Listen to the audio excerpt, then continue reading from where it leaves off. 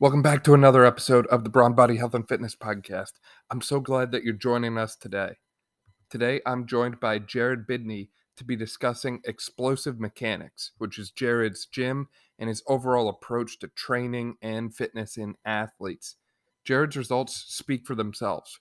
He's trained world record holders in the International Powerlifting Federation, including a 16-year-old who squatted 600 pounds, a 17-year-old who squatted 611 pounds, and a 15-year-old who benched 325 pounds at 151-pound body weight.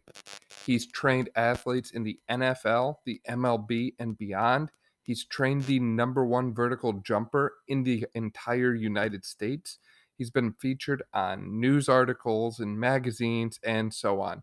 Jared is a wealth of knowledge when it comes to training athletes. And again, his results speak for themselves.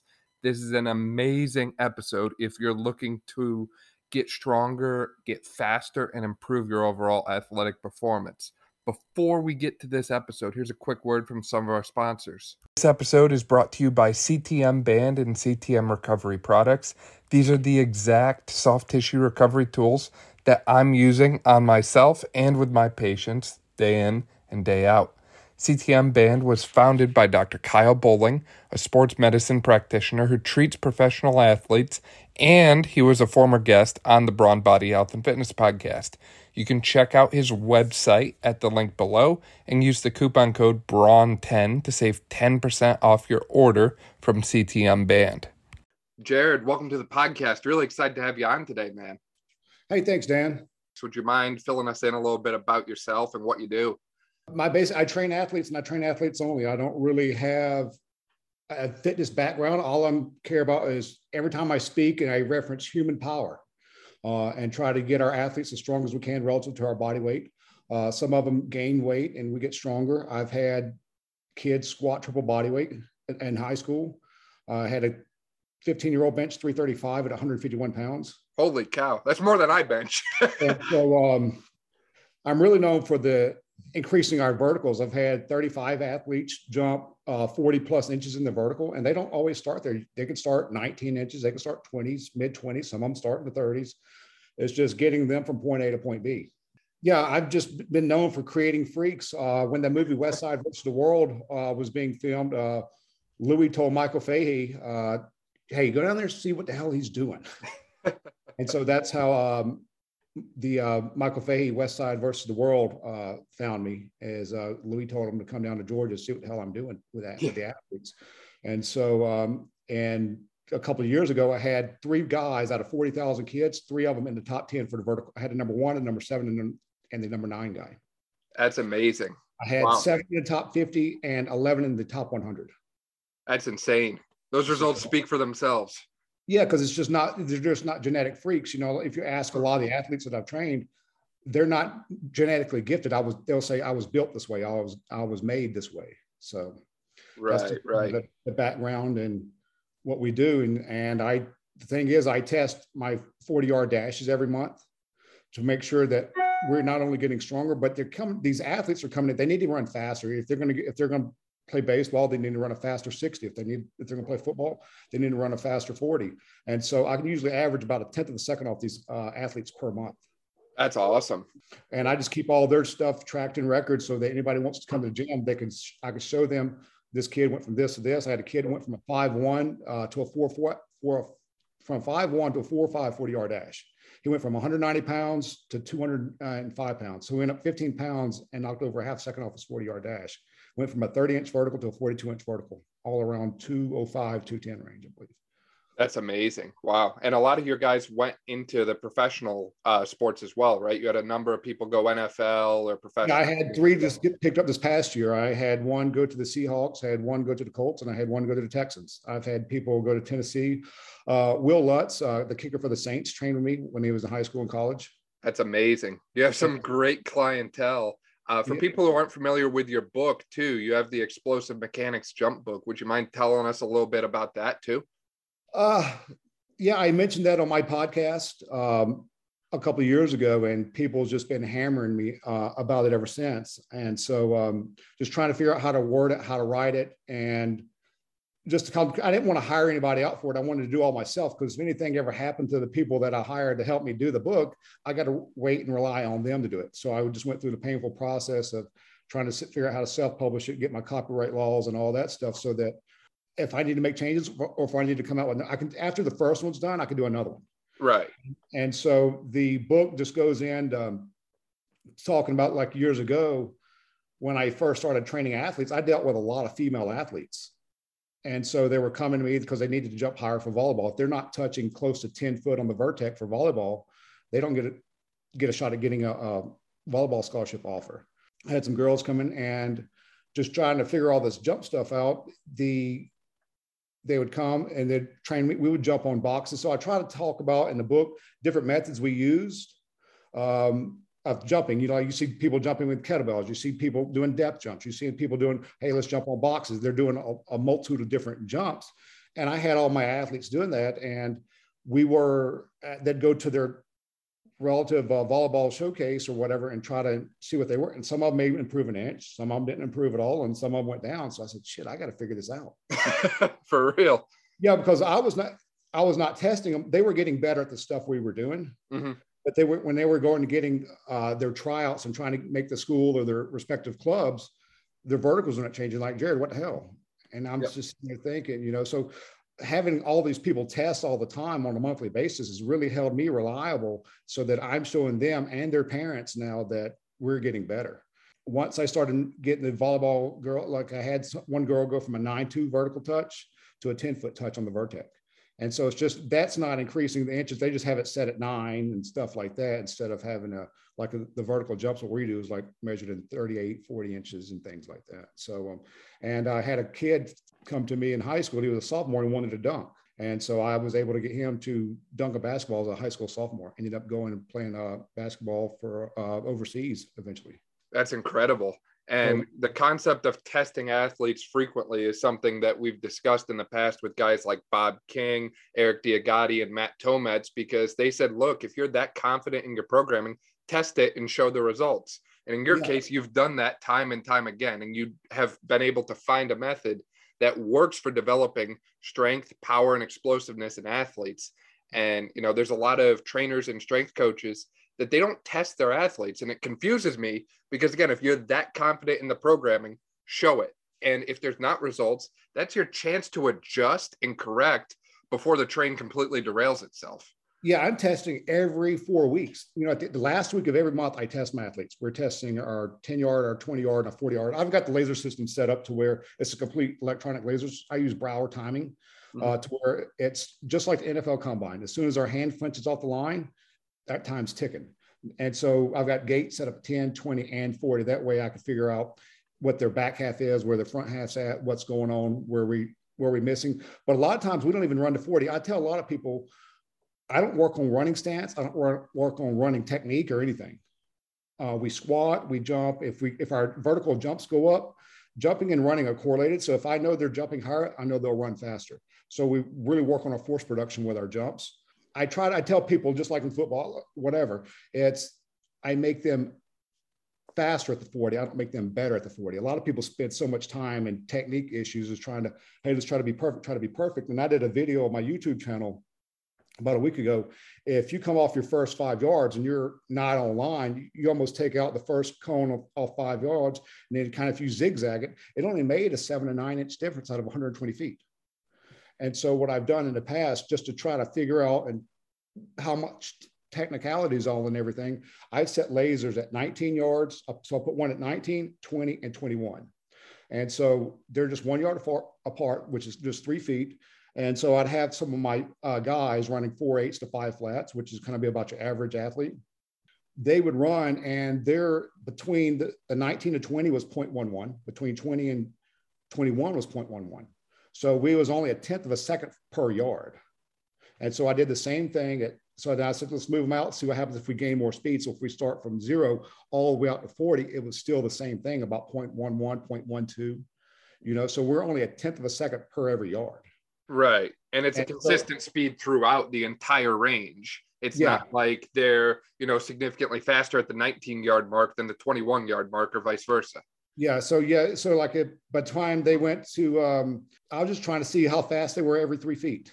And so then if you take at that 40-yard dash, if you're off even a foot, you're only about 0.03 off your 40-yard dash. So that makes someone's running a 4.58 versus a 4.55. You know what I'm saying? So it's being super technical and worried about all the stuff that people try to sell you on. And not a lot of these people will try to sell you on the technicality and trying to be perfect and trying, hey, let's work on the running form, work on knee drive. Hey, let's work on running efficiency. The 40-yard dash is too short of a test to be efficient running. Right. I've had people go to, I've had people come to me during season, and being I test every 40-yard dash from everybody that comes in the gym per month. Is I've seen kids go from a 4.8 40-yard dash to a 5.2 40-yard dash during track season. And so I told these other parents, and I've got the folders to show all these things, is this one kid went from running a 5.8 to a 6.2. And I even experienced it when one of my own sons, he was running track. He was very good at the 200.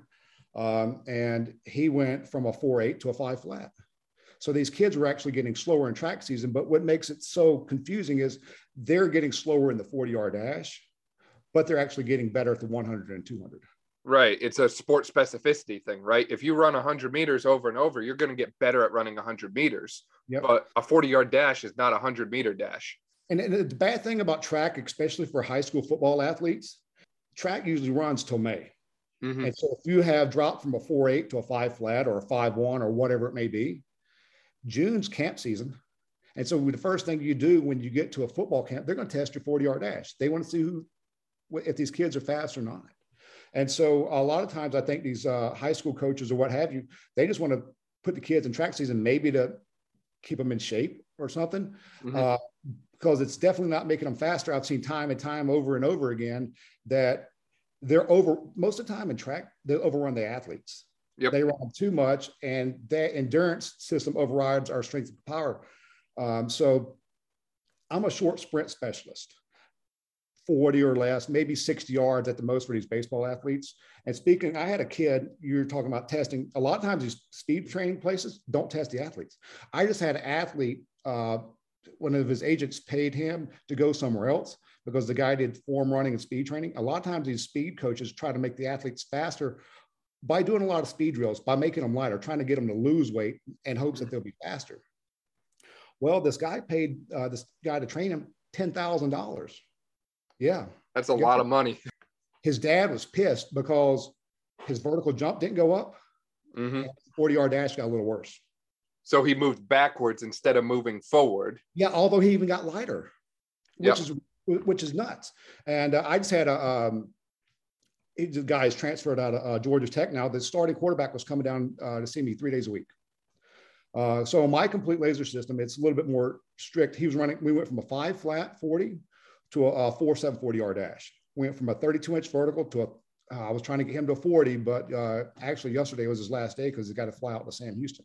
So he's going to finish up his school there as a grad transfer, and he's much faster and he jumps higher, So usually running and jumping correlated, like I said. If right. I get higher, his running is going to get better.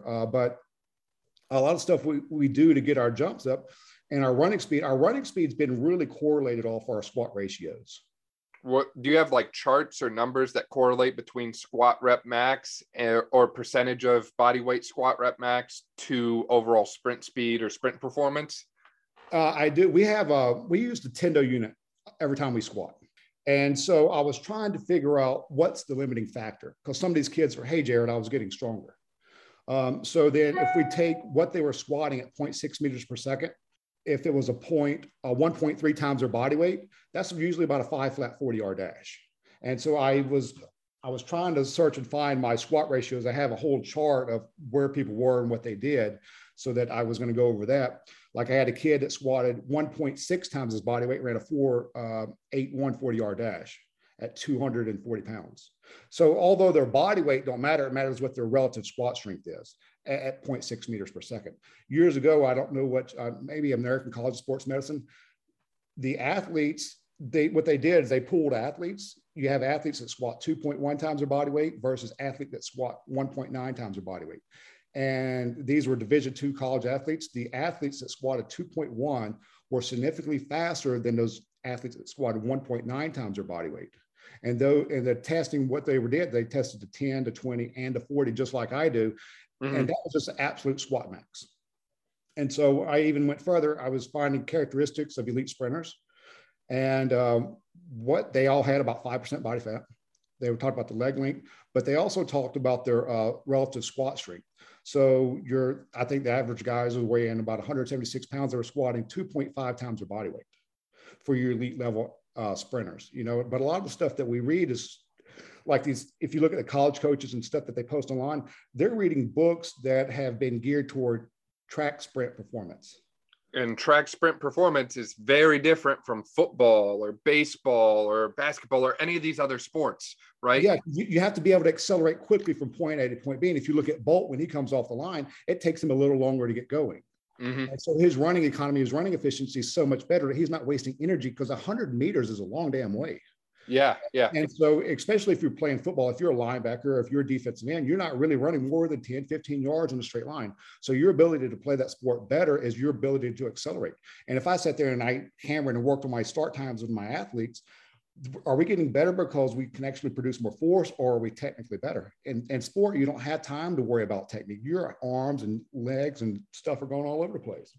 Yeah, I completely agree. And I even make the argument, can you even change someone's technique, right? If they've been playing a sport for 10, 12 years, however long it's been before they come to you, can you honestly say that they are running drastically differently after you've done, 2 or 3 months worth of running drills for 3 hours a week at most? That's not enough time to undo years and years and years of the form that they already have, right? Same thing with something like the deadlift, right? If someone comes to me and they say, look, I've always pulled conventional deadlift, and, they want to start pulling sumo, I'm going to say, why am I going to undo, 8 to 10 years of powerlifting training of you deadlifting conventionally to change it so you can now deadlift sumo? Like, there's certain things that you have practiced time in and time out over and over again, and that movement patterns become so efficient for you that I don't want to hit the reset button on that, because that's what your body knows. Yeah, and if you try to hit the reset button, it's actually going to take you a lot longer to get better. Look at Tiger Woods through the years. Every time he's changed his golf swing, it's taken him much more time to come back from that new ingrained pattern. So he had to override the first one. Once you override the first one, it takes a certain amount of time. But once you try to override that second one, it almost takes double time to override the second one as it did the first time change. Right.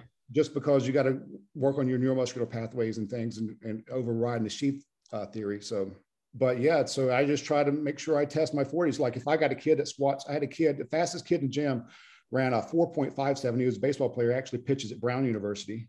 He outran all the running backs. And sometimes when they have a good 10-yard dash, I've had kids run a 1.6 110 and a 1.5 510, and the 1.6 110 actually be better at the 40-yard dash. So all these people say, hey, I need to work on my start. I need to work on my start. That's just stuff that we've been conditioned to think and kind of brainwashed into. Hey, the only way to work on your start is to get your relative squat strength up, like we was talking about. Like that kid, that fastest kid, he squatted 1.75 times his body weight at 6 meters per second. And so this one kid, he squatted 1.49 times his body weight. 1.45 times his body weight. He ran a 4.95, but the kid that squatted 1.61 times his body weight, almost 15, then he ran a 4.81. You know what I'm saying? So it's kind of like he was 1.45, he was 0.15 on that, and he was almost 0.15 on his 40-yard dash. Right. And so then I had a kid, he came in as like super weak. I tested him. He squatted 0.97 times his body weight. He didn't even squat his body weight, but he ran a 5.8 40-yard dash. And so then I had a kid come to me from Birmingham, which is about 3 hours away. I didn't really know a whole lot about him. He was trying to get ready for his pro day stuff. And so I had him come in, test his 40-yard dash. And he actually was one of the first people, a few people that actually come in, start running a 4.83 to 4.81 range. And so I knew that other kid that ran at 4.81, this kid was a running back. So he was about 195 pounds. The other kid that squatted 1.61 times his body weight was 240 pounds. And so he comes in, tests his 40, comes back a few days later, and we start squatting him. And I've never seen a box squat. He don't know what a tendo unit is. He's never had access to all this stuff in college. And so because we box squat with a Tendo unit just to Yep. monitor squat speed numbers. And I knew his body weight because I had him step on the scale, and I knew what his 40-yard dash was. So I wrote his squat numbers down, how many sets and reps I wanted him to do based off his body weight and his 40-yard dash time.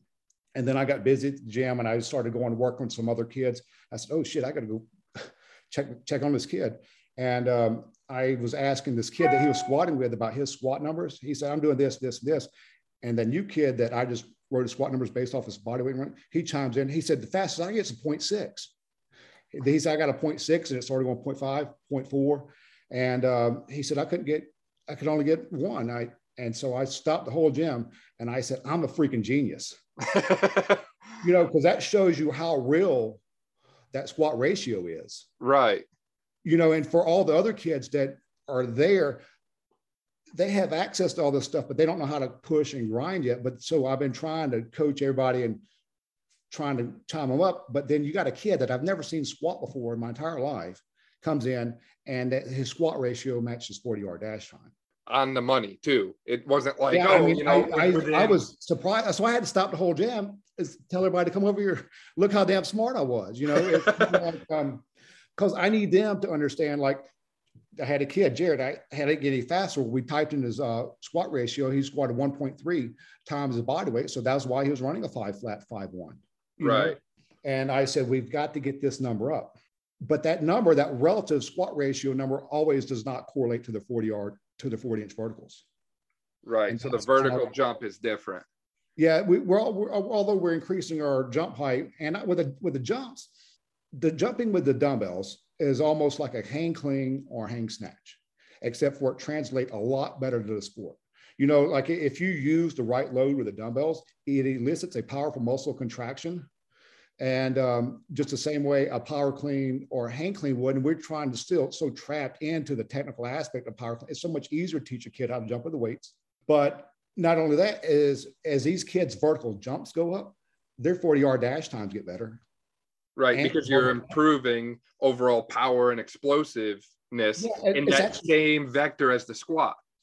Yeah, it's actually translating a lot more to sport by jumping with these weights at the right loads. Right. Right. And that's the key, the right load, because I've seen people do these like barbell jump squats even in the past, and they've got, 45-pound plates on each side. And I just look at them like, I get what you're trying to do, but your load is way off, because I'm guessing, you're probably getting like, I'll say college football linebackers, you're probably doing what, like 25 to 40-pound dumbbells for the most part. Yeah. Mm-hmm. So it's one of those things that you have to keep in mind the overall point of the plyometric activity. It's the quick change from your eccentric amortization phase to a quick acceleration in the opposite direction. And if you load too heavy, you're not going to get the acceleration like you want, and you build flow strength instead of explosiveness. Yeah, because I've had some athletes jump with a heavier dumbbell than I wanted, but they've always been very good guinea pigs for me, because the athlete, hey, let's try that. They're not scared. A lot of people I've had not scared to try. And so if we lower the dumbbells too heavy, our vertical jumps actually go backwards. Really? Yeah. And so that's why it's pretty critical. And there's a sweet range for a lot of different athletes. And I kind of go over the mathematical formula in the jump book about that, as how to properly get the athletes to choose which weights to jump with. And I was working with some basketball players for our local university here that they brought me in to become their strength coach for about 2 years. And the way I got the buy-in from my basketball players is I out-jumped them all. It's like, how does that make it? It didn't make any sense to them. Right. Like, how can this guy come in, this older guy, out jump us all, And once I did that, they're like, hey, coach, what do I need to do? Hey, what do I, it's just, you got to earn your respect. And so a lot of those things I've given my athletes, I've done myself. I've jumped a 37-inch vertical at 36, 37 years old. I forgot how it was. I was going to try to jump a 40 at 40. That'd be sick. Right. Right. And that's one of those things too that goes a long way in creating a more positive gym culture and overall relation with the people you work with, because I've seen some trainers and physical therapists and chiropractors who they themselves don't exercise. And to me, it's like, look, if you're going to give this to the people you work with, I would hope that you're at least able to do it. Maybe not as well. Like, I can deadlift 500 pounds, but I've worked with people who deadlift 600. Some people are just a little bit more gifted than others, but I would hope that you're still able to move some significant weight or do something that carries over to the thing that you're trying to instruct people on. Because if you don't know about it yourself, that puts you even further back in how you can relate to people, how you can coach people, and so on. Yeah, and it's I just try to be an example. I had my own kids be examples. I had a high school junior weighing about 195 pounds, bench 405 for 2. I've had about 13 high school athletes reach the 400s, and they started with me. Some of them in the 100s, some of them probably at 95 pounds, and worked her all the way up. I had a 17-year-old kid that started with me. I don't know exactly. He was probably 12 years old. So from the time he was 12 and squat max at 95 pounds, by the time he was 17, I got him to squat 661 in a USAPL meeting, powerlifting meeting. And so I've had 3 high school athletes squat 600. That's insane. But I think a lot of people get that absolute, oh, he squats 600, but can he play football? You know what? I had a 300-pound lineman at 6'2", jump a 34-inch vertical. And the thing, and people want to kind of crap on the jump mat and things like that, it's a consistent measuring device. And so when I trained the 300-pound lineman to jump a 34-inch vertical, he went to his pro day and he jumped a 34-inch vertical in the Vertec.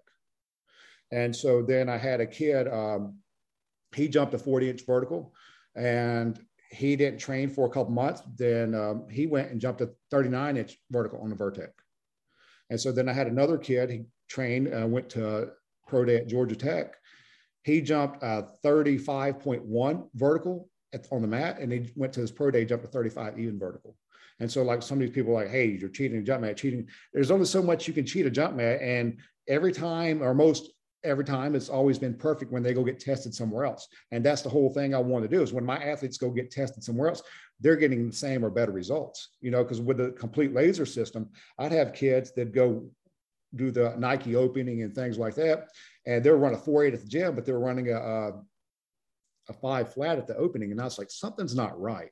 And so that's when I went and got the hand start and made sure I had everything. So now when they were going off and running what they were supposed to, I know if someone told me they're running slower, they're lying now. Right. And another element of your training approach that really stands out to me is the overall specificity of it, right? Like you said, you want athletes to run faster and jump higher. And your training approach mirrors that. And you found that the two correlate pretty well. And I think a lot of people really don't understand that, right? Like I look at some of these return to run programs, right? Say an athlete gets injured, hopefully they never do, but say an athlete gets injured, blows out their ACL. Well, a lot of protocols or programs will send that athlete back to run before they've ever jumped on 2 legs. Mm-hmm. And if you've ever seen someone run, they land on one leg and then they land on the next leg and the next leg and the next leg. So to me, it's like, why are we clearing people to run where they're landing on one leg, single leg force absorption repeatedly, when we haven't even looked at what 2 legs looks like? Yeah. And we know that if we increase force and strength and power on those 2 leg patterns, double leg squat, box jump, those type of jump patterns, force patterns, they're going to get better at running. So why don't we start with 2 leg and hit that as hard as we can until we can get back to that point where we're actually confident that they can do things like a single leg box jump, single leg depth jump without issue. Mm-hmm. And again, I'm speaking a little bit more to the rehab side of things here because that's what I'm most familiar with as a physical therapist. But it just baffles me that people don't think like this, because to us, it seems kind of common sense, for lack of a better way to put it. Yeah. And it's like, you'll get some people like, Jared, why don't, like, we can get 1/10 of a second off an athlete, average a 1/10 of a second off an athlete's 40-yard dash per month with no running. Then they're like, why don't you run them? And why do you run them? And these people over here run them. Well, the people running the athletes all the time don't test the athletes in the 40-yard dash on a monthly basis. You know, they're making the athletes feel, you know, everything's such a feeling-based society now, is they feel better. Hey, I feel faster. I've had kids go off to college. Hey, Jared, to come back, I feel faster. I test a 40, they're actually slower. So I said, I don't care what you feel like. Yep. All I care about is what your numbers should tell me. You know, that's how we know if you're fast or not what you feel. You know, hey, I feel smooth. Well, you're slow as shit now. Right. And so that's one of the, and I've had kids come in, I don't feel like test my 40. I don't feel good about running 40. And they actually come in and break the 40-yard dash records. Then you got kids that have not been there in a while, and they come back and, hey, I got some work to do. And another thing, I had a kid years ago that was going to a speed place. Then I had another kid that was just coming to me. They both played baseball, and they kind of their dads knew each other. Well, the first year, both of them ran a 7.2, 7.3 60-yard dash. So one kid came to me, and the other kid was going to a speed and agility place where they just worked on bag drills, worked on running and stuff like that. A year later, that one kid ran a 7.2 60-yard dash, and the kid who was coming to me ran a 6.6 60-yard dash. Wow. And that other dad came to me and said, what are you, everybody's trying to figure out what the hell am I doing?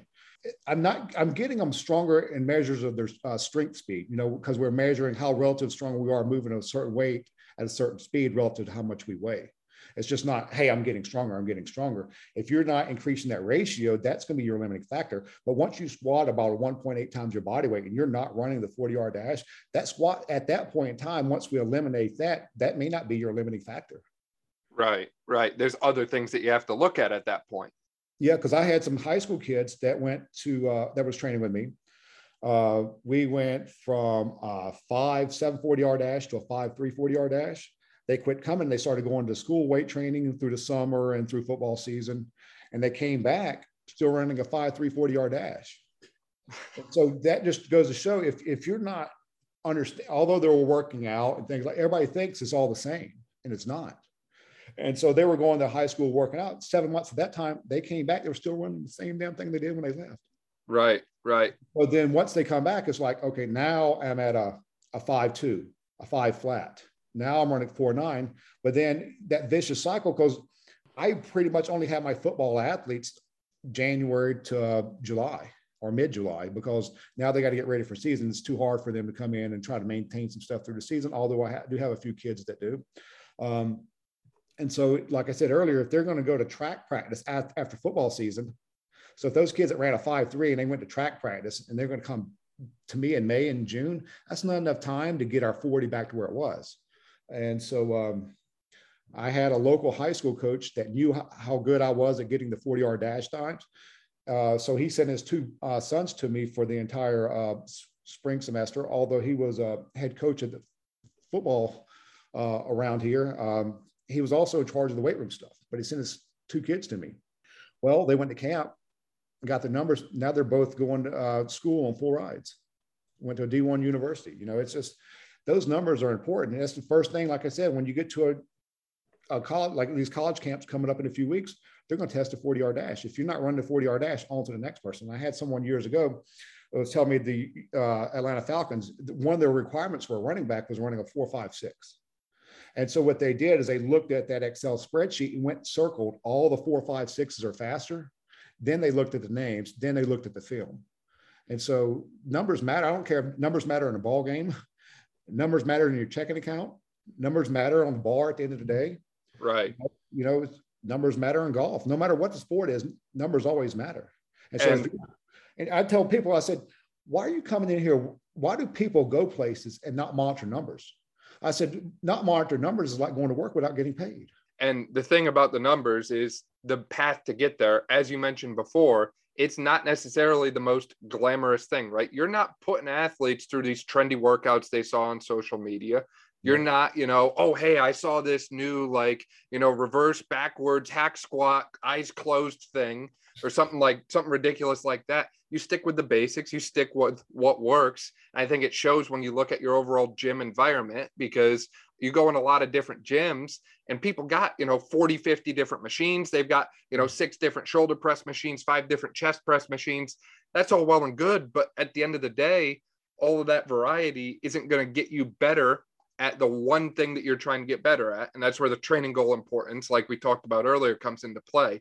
You know what you want to get better at, and you match your training to that.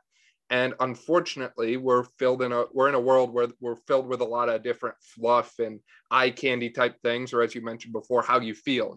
Some athletes want to feel completely burnt out and exhausted after they work out. And I'm willing to bet that some athletes get done with your training and they feel alive and energetic, and they don't feel burnt out and tired and fatigued the rest of the day. Yeah, some of them come out of the gym without even sweating. And the parents are like, what's going on in here? I told them, it don't matter what I do as long as their numbers improve, right? Right. And so sometimes we're conditioned to think they need to come out with their tongues hanging out of their head. They need to look like they went to work. It's a totally different training process. We rest about a minute between each jumps we do, and we just do single jumps. We're not over there doing multiple hops. And I like that you said the one thing. What's the one thing that we need to do? Well, once we get to our 40-inch vertical, we could work on hurdle jumps. Mm-hmm. Then we can work on depth jumps. Then we can work on the other stuff that we have not, because now you have that main focus. If I have a kid, if I get him to a 41 or 42-inch vertical, he don't come for 3 months. He comes back. He's still pretty much right there, a 40-inch vertical. For some reason, it does not drop a whole lot. And I've not understood that. So I had this girl played softball at UGA. I got her to a 30-inch vertical when she left. She'd kind of come back in the summer, so we'd try to get that maintained. But then after she quit playing softball, 5 years later, she'd moved off. She'd had a full-time job. They had not done anything athletically in 5 years. And she came back to the gym, did a podcast with her. And without anything athletic in 5 years, she still jumped a 25-inch vertical, which is, it went down 5 inches, but she had gained weight and not done anything. And so then I had another kid. He played for the Rams, tore his Achilles, and had not done anything. And we went from a 32-inch vertical to a 38-inch vertical. By the time I get them, like I just had a kid, that kid left me yesterday going to Texas to play, to finish up his football career. We got to a 39.4 vertical. We didn't quite get to my 40 and he's gone, you know what I'm saying? But we started off at a 32. It takes time to get there. Right. But the guy for the Rams tore his Achilles, did not play. And so he got released and he had to go home, start working a full-time job, got married, wife and kid. And he had not done anything athletic within about 3 years. Okay. So just been working and stuff. And then I had all my college guys in there that looked up to him when he was at the Rams. Now these kids are getting ready for their NFL time. And we were just all coming back as a group and, just kind of like a homecoming, so to speak. And I said, why don't you jump with him? He was kind of scared to jump because he's not done anything. Yep. And after not have done anything in 3 years, he still jumped to 35.5. So it did not go down. So the other girl after 5 years went down 5 inches. Yep. And this guy was 3 years, almost went down 3 inches. After a blown Achilles, nonetheless. Yeah, and no jumping or squatting or anything. He still maintained that level of explosiveness, which is nuts. And that's why, like I said, a kid can go 3 months and come back and still almost jump the same thing. Right. But you got to get that one thing. You got to get to that one point. Then you can start working on, hey, if you want to go do this fancy thing over here, go do whatever you want to now. Let's work on your reactive jumps, because jumping over hurdles is a lot different than just jumping off the ground, because you got to react to your landing. Once we figure out the limiting factors, once we get that one thing checked off, once we get our relative squat to that one point, you got to have your dough if you're making a pizza. Yep. And so if you don't have that base of that one thing that you need in order, hey, I'm running a 4.8 40-yard dash at a 1.8 times body weight squat at 6 meters per second. Well, squatting more is not your limiting factor. Something else is holding you back. So once we figure out where the relative numbers are, and if we're matching it, so I'm trying to get my females figured out. I'm trying to get my males and even the young kids. And I've tried it so hard to figure out, if I get the people that don't want to work hard better, I can almost get anybody better. For sure. Yeah, there's certainly an element of like mental buy-in with the whole thing as well. And some athletes work better with that than others. Going back to your point, though, the fact that athletes can maintain that level of explosiveness and their body remembers how to jump, even, years after they've last jumped or done anything athletically, that alone is incredible. And it speaks to the importance of building that physiological reserve at a younger age. Mm-hmm. After you get out of sport, if you want to go and you want to do a bodybuilder type split, or you want to do some other type of training approach, go for it. You're still probably going to maintain that athletic element because of the work you did when you were young.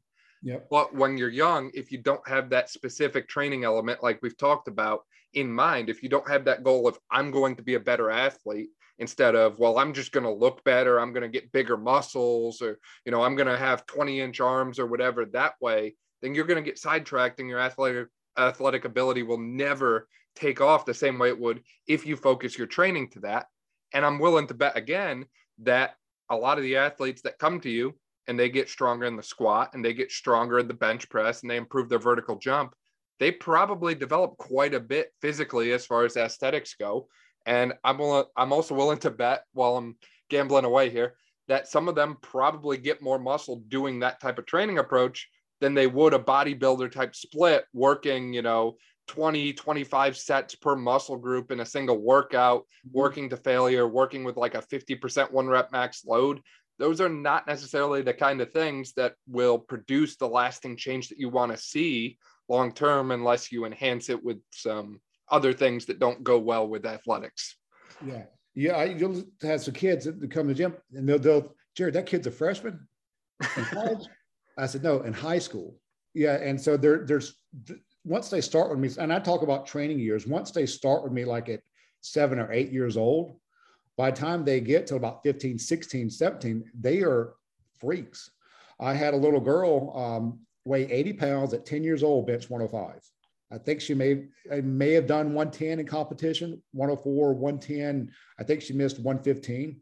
That's not bad for a 10-year-old little girl that weighs 80 pounds in a USAPL where they got to come down, pause, and press.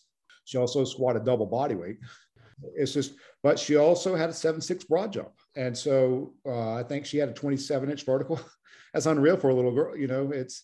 You can do so much, but you got to just be patient with the stuff that you do. Like sometimes these athletes just get impatient with, hey, I want to do this. And sometimes it's not about how much you do in one day, because we squat and we jump frequently. It's not about how much you do in one day, because we're going to come back again and get it again and get it again. It's our frequency. So if you do too much in one day, you're not going to recover enough. And so the reason I don't sprint the athletes when we're on a monthly basis, like I test it, but we don't do a lot of sprinting workouts, because I got to get them to understand how important the squat is. Because if they get fat, if they're squatting at the gym and they're running at the gym, and I test the 40-yard dash, they're going to think they got better at the 40-yard dash because they ran more.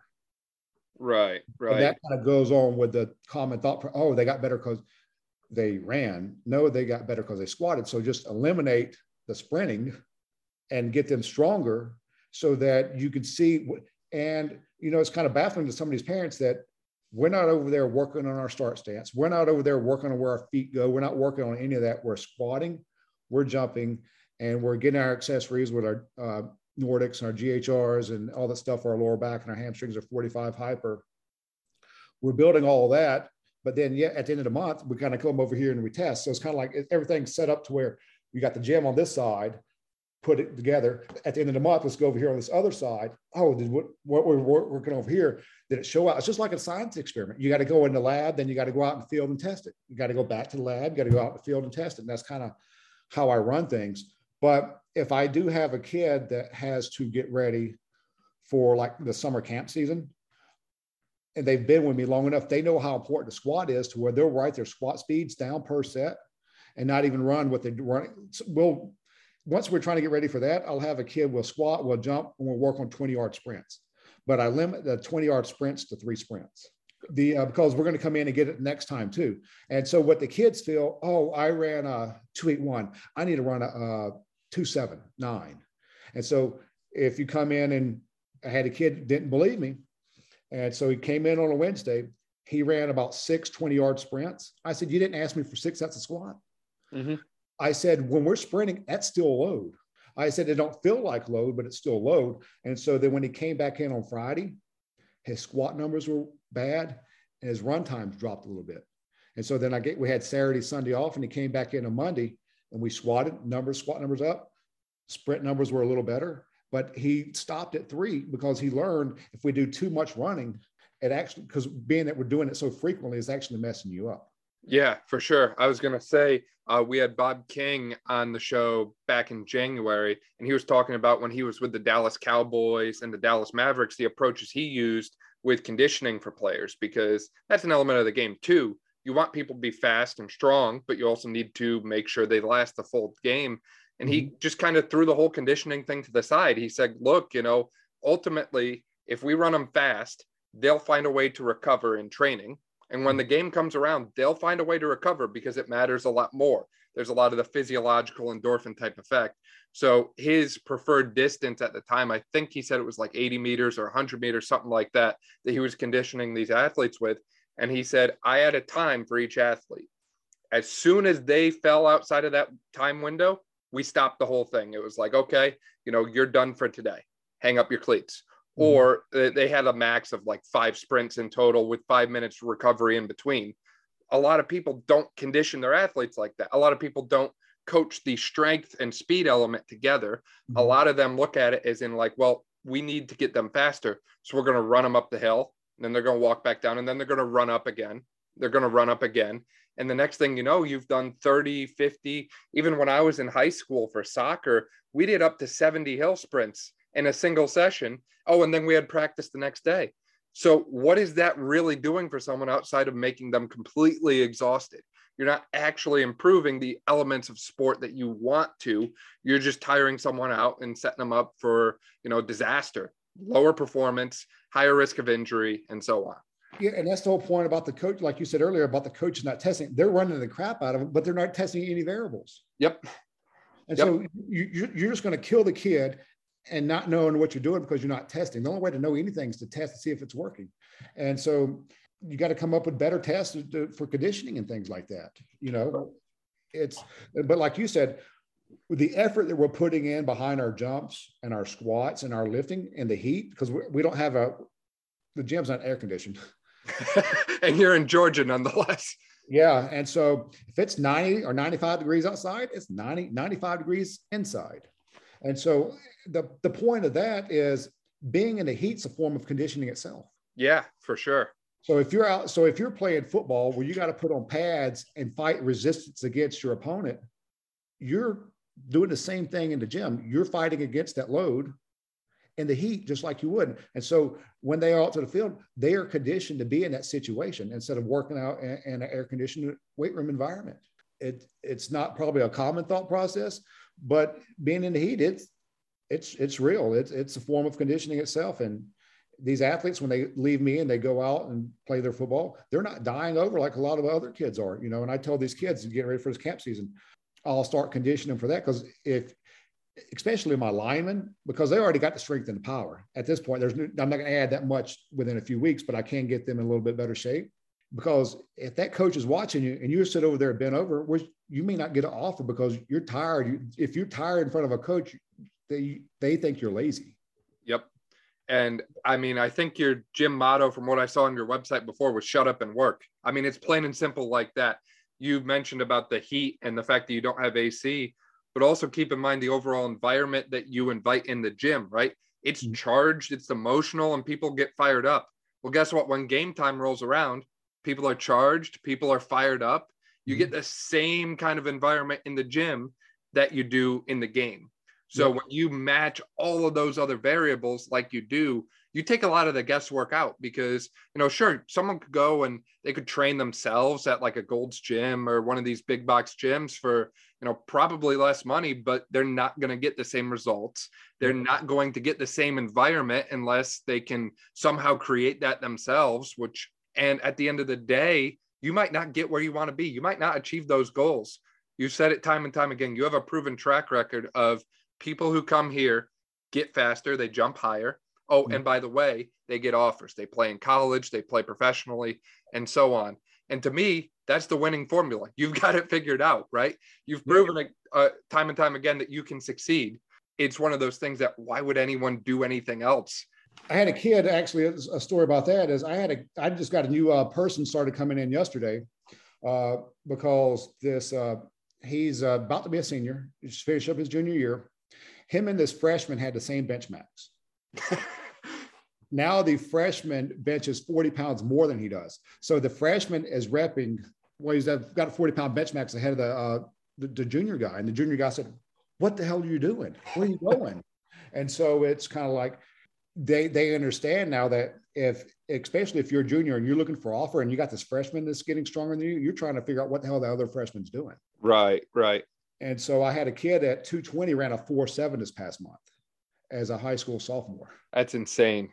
220 pounds, and he's dropping times that are almost NFL level. Yeah, and it's so hard. Sometimes I hate seeing my 40-yard dash times because people still don't really get it. Right.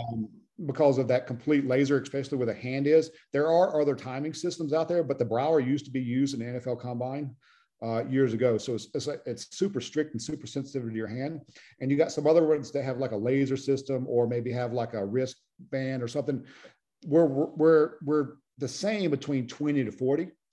But I had some kids go to a combine yesterday that was supposed to be complete laser, and they're usually running about a 2.8 something in the 20. But yesterday with a different laser system, they were running 2.6s in the 20. And so, and I've had some other people that I've talked to that messaged me through Instagram, or have talked or even called me, and we've kind of gone over the different laser systems. And so that's kind of like, it's hard when I say a 4.7. I had a kid that ran a 4.7 flat, went to Penn State, and Penn State timed him at a 4.4. So that becomes the question now of, is it your timing system? Is it their timing system? Or is it even a combination of both? Right. Well, most of the times they hand time. Once they get those kids to hand time, yep, I'm usually about 0.2 of a second slower. And even the National Strength Conditioning Association research journals show about that same time difference. And I've kind of seen that over and over again with my stuff. Right. And you'd rather be on the end of the spectrum that you are and saying, okay, you're actually faster than we think you are, instead of saying, okay, sure, you just ran a 4.3, but you're actually running a 4.45. Yeah, I'd rather them test slow at the gym. Hey, Dan, I run a 4.7. When you get to the combine, the coach says, oh, he may not, but then you get timed at a 4.5. Then you're like, oh shit. Yep, it catches the eyes, and it gets the attention on you. Which, if you're trying to go into college or professional sports, that's what you want. You want the spotlight on you. Yeah, I told this kid when he was at his pro day, and you could hear it on Twitter because I had the video. As soon as he finished the 40-yard dash, the guys go, shit. I said, that's the best compliment you could ever get. It's like, because that means they didn't expect it. And so then, like you said, my time, I'd rather say I run a 4.8 and then go somewhere run a 4.6. But I had a kid that told me he ran a 4.7 40-yard dash. I tested him at the gym. It was a 5.2. And so he is like, is this even right? Like that can't, and it can't be right. And what ended up happening, we went from a 5.2 to a 5.1 to a 5 flat. This is one of the kids that I had to get ready for camp season. So 4.9. And the next month when he went test at camp, they tested him at a 4.8. So he was close to his 4.7, like he initially said, but it took a long time to get there. Like you said, sometimes it takes time to get to those goals. Yeah. Imagine if he wouldn't have been coming and they would have tested him at a 5.2. Yeah. Off the team. Because we were 5.2, 5.1, 5 flat, 4.9. And the next month, that 4.8 would have been right on path. So whatever timing system they timed would have been very close to what I would have done, almost down to the 10th of a second, And so if he would have not come, he'd been screwed. For real. And so then I had this other kid, he was coming. He said, I'm going to run a 4.7 40-yard dash. I looked at a squat ratio. I said, no. I said, you're going to run a 5.07 to a 5.12. And he said, there's no way. I said, if you run a 4.8, I'll give you $100. And he actually did not get the $100, but he ran a 5.05. So it was faster, a little faster than you thought, but he was nowhere close to what he was saying. I said a 5.07 to a 5.12, but he had to freaking beat me by getting that 5.05. But that's how close, again, those squat ratios, I could tell what he was going to run by what he squatted at 0.6 meters per second. But sometimes now I'm getting a lot of people, because I did a podcast on cheating the Tendo. A lot of these kids kind of come up and flip the bar like that up at the top.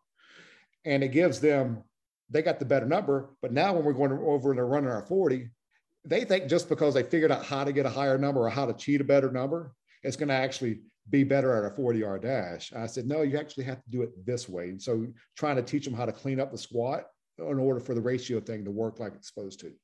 Right. It has to be correlated, and it has to be an honest squat and not just something that, you brute force or, forget the form and that sort of thing. The quality of it matters, which is something I mentioned before about physical therapy and rehab. I feel like that population or that profession is uniquely suited, and I'm willing to talk about it since I'm in it myself. We're uniquely suited to make a difference with that, right? I can improve someone's ankle mobility by 10 degrees in a matter of minutes. That can drastically improve squat form if that's an issue. But why am I not doing that? Why is our profession not looking into that? Because the realm of performance training is in need of getting people to perform repetitions cleaner and with better form, right? A lot of these kids, if they're in school, they're probably sitting down 7, 8 hours a day. They probably got tight hips. Their ankles probably don't move near as much as they should. So naturally, if I can get them moving better, that's going to carry over to on-field performance, performance in the gym, and so on. And again, the question is, why aren't we? Why aren't we looking at that? And I know you can do the same thing with different stretches and band mobilizations, but your time is there to get the athlete stronger and faster. Mm-hmm. And if you start filling your own bucket with too many different things, well, now I've got to chase this rabbit, this rabbit, this rabbit, and this rabbit.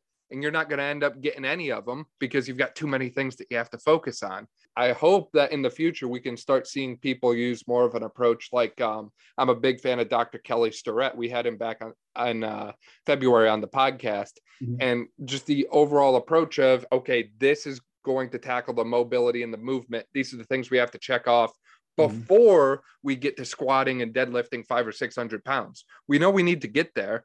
But hey, if I can't even do a basic body weight squat with good form, loading a bar with 400 or 500 pounds probably isn't going to put me any closer to running faster. Yeah, that ankle mobility is, as far as free squatting with these athletes, is big time, because you can tell if a kid walks around and I said, man, your ankles are pretty damn tight. When you put him up under the bar, then he can't squat right. You know, he kind of gets jammed up. Right. You can't quite sink into the hole. And so until we get the ankle mobility, so I still got to try to squat them to get them stronger. But we may squat with we use a bob, what I call the bob from Westside Barbell. It's just it's almost basically like a slant board. Yep. I put that up under the heels. Now we're able to strengthen our VMO and get a little bit stronger. But then our accessory work in the gym now becomes stuff to loosen up the ankles so that we can get in that squat position without that device to help us get deeper in the squat position.